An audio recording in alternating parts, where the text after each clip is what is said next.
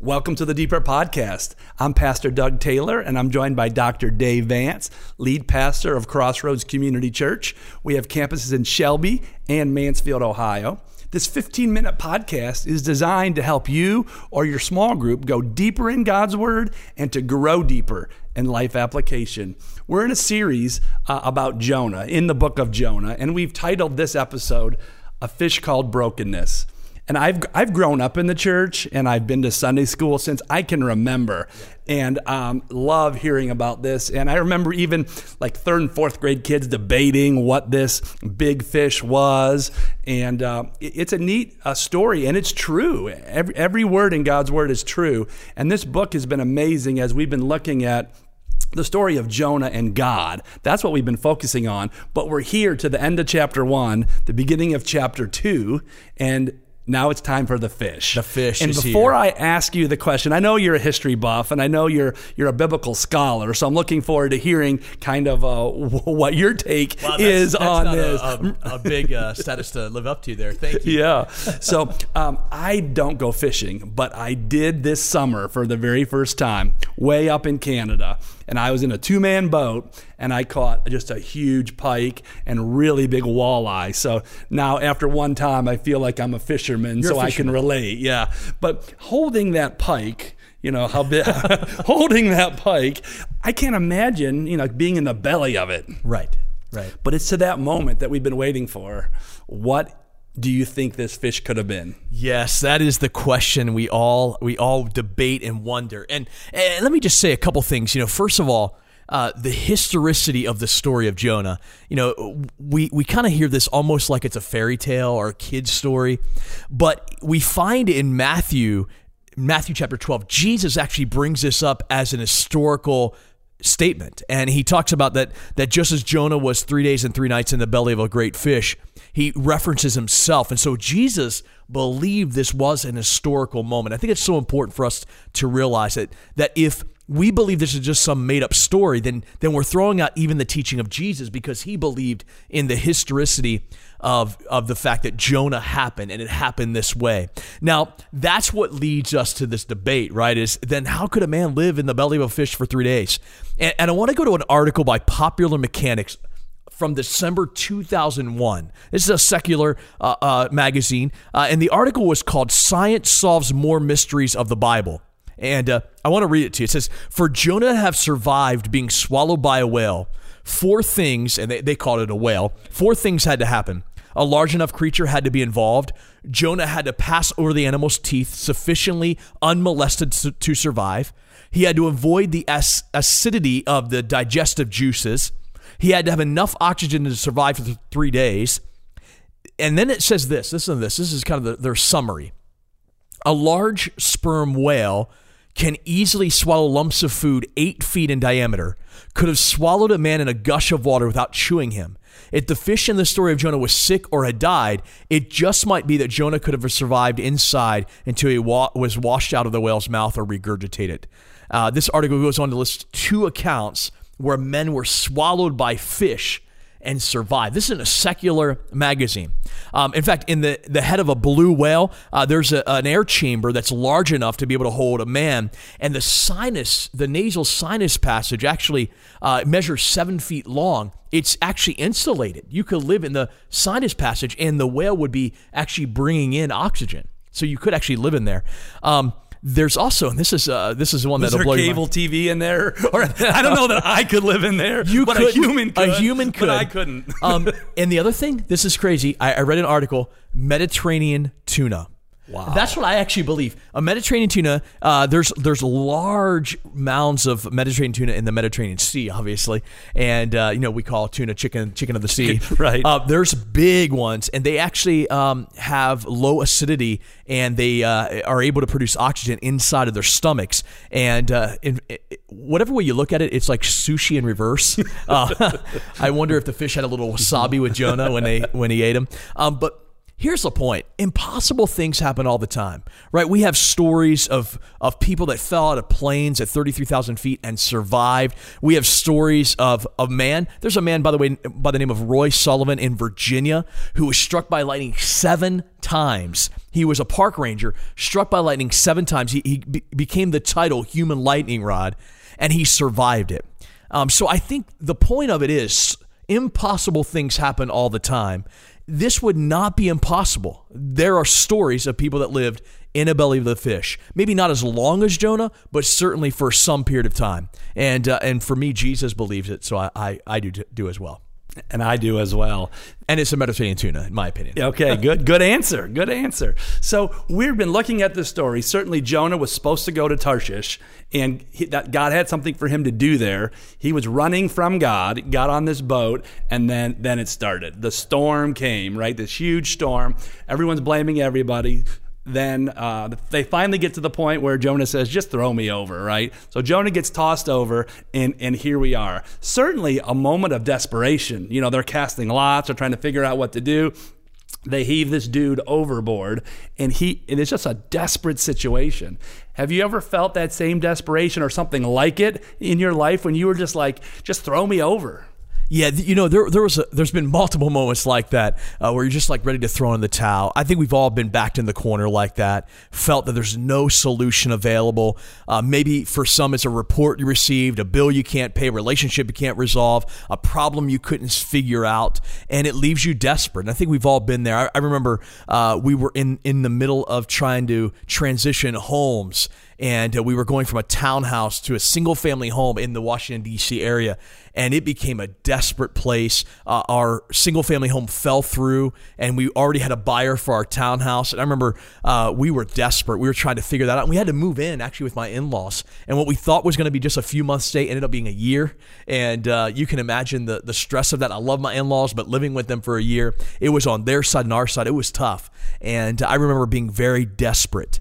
And this is what I would say about that, Doug. Desperation is a powerful force because it focuses our attention and energies on the things that we believe count and then pushes us to make a determination in order to get what we don't have or we think we need to solve the problem. And sometimes it just doesn't happen the way we think it should. And so we're left really desperate. And yet desperation can be of great value. And in the story of Jonah, this is where God brings Jonah to a place of desperation. He's running from God, and God is not finished with him. He brings him to a place of desperation. Yeah, and we see desperate people all around us in our own households and people that we work with, and we just see it. We spend time with people that are desperate for all kind of reasons.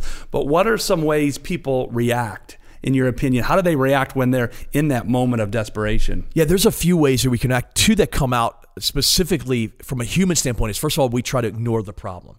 I'm just going to ignore it. I'm going to medicate it, self-medicate it. I'm going to take a nap. I'm going to watch TV. I'm going to veg. I'm going to take a vacation, right? I'm going to ignore the problem of this desperation. And instead of running into the desperation, we run away from it and miss the value of it in our lives. Or instead of ignoring it, we actually attempt to solve it on our own. And we, by the way, see that in the story of Jonah.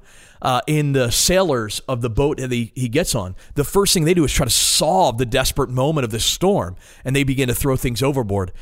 Jonah here doesn't try to solve it. In fact, what I would say is he's ignoring the desperation until chapter 2, when he eventually cries out for God. And that's a third option, is we can cry out to God in the midst of our desperation, because that's exactly what God is stirring in us, a cry for him, to look to him with more intensity and more focus.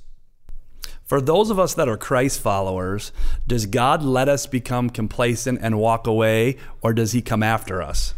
You know, that's an interesting question, Doug, because Jonah is obviously a prophet of God running from the call of God to go to Nineveh. And it does seem that God is letting him kind of walk away a little bit, but God is in control of the entire situation. That's the important thing, is God does not let us run successfully. God does not let us sin successfully, right? God is going to come after us. And every step we take away, God is making a way in the midst of that. And And here we actually see that. I want to read some of the words from chapter 2. He says, I called to the Lord out of my distress, and he answered me. Out of the belly of the grave I cried, and you heard me. For you cast me into the deep. All your waves and your billows passed over me. I've been driven from your sight. The deep has surrounded me. Weeds are wrapped around my head. I want you to think about that for a moment. All the words of down and deep and dark and billows and wrapped around the roots of the mountain and went down in the land whose bars closed around me. You get this image of down.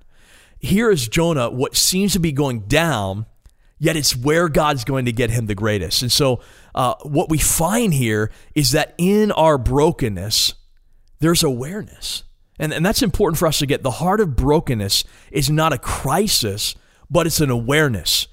See, you can have brokenness without crisis, but awareness begins with desperation for God. And that's what God is stirring in Jonah, is a desperation for him.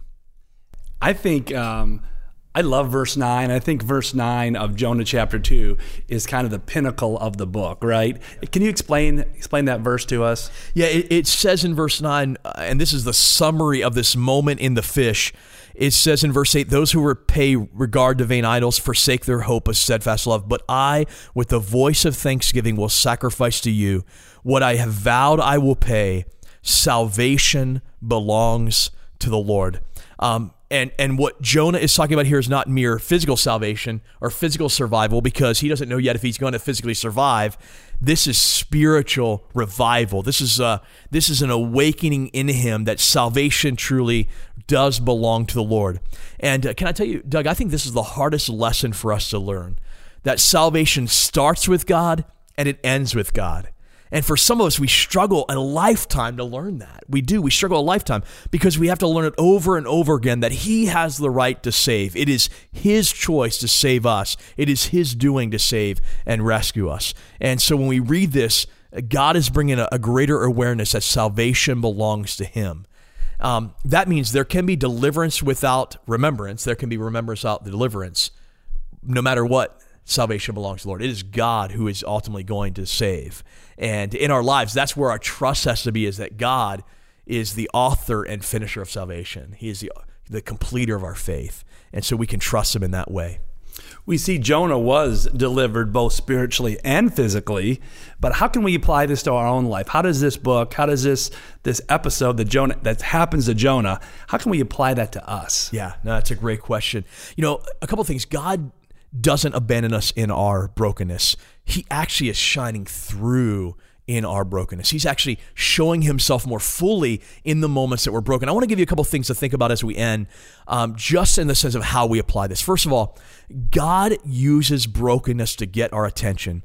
In Jonah, God is using brokenness to really overcome his self-centeredness. See, that's what God does. God uses brokenness to disengage our self-centeredness so that he is the only thing that remains. He is diffusing our prideful hearts so that God remains what we have to look for. And what we find here in Jonah is this journey, right? He runs, there's a storm. The storm doesn't cause him to come back. And so they throw him overboard. That doesn't cause him to come back. So he's swallowed by a fish. And now we see him saying, salvation belongs to the Lord. God was diffusing Jonah's pride this entire time. And by the way, the story isn't done yet. He's going to continue to diffuse him and his pride. Secondly, I would say God also hears our cries. When we cry out to him in our desperation, God hears our cries. I love chapter 2. It says, I called out to the Lord out of my distress. And then it says, and he answered me. God hears our cries and responds. Then God produces a devotion in us. What we find then is all of a sudden Jonah willing to yield his pride and say, God, you are what I need. It's kind of like when we teach our kids to swim, you know how they paddle and they paddle really hard. And then all of a sudden they realize they can swim. And at first they're fighting it. And then they give in. Jonah here is fighting it, and then eventually he gives in. That's the image. Brokenness diffuses us. So now we say, wait a minute, God, this is all really about you, not about me. And then God delivers, and I would say God delivers in his time. In the perfect time, at the right moment, it says, and the Lord spoke to the fish, and it vomited Jonah out on dry land. The fish got sick off of Jonah. and the Lord in the right time got him to the right place. So what we find is this fish vomited Jonah right where he needed to be. And that's what brokenness does. The fish was a protective haven from the sea, a personal transport to the coast, and a private sanctuary with the Lord to get exactly where God wants him. And in our seasons of brokenness, God is working in that same way. He is directing us and leading us right to where he wants us to be for the best use for his glory. It's our prayer that you would have the strength to depend on God and walk faithfully with him. If you're in the midst of a desperate time, ask God to search your heart and make it known to you if this is his discipline to right your ship into his will.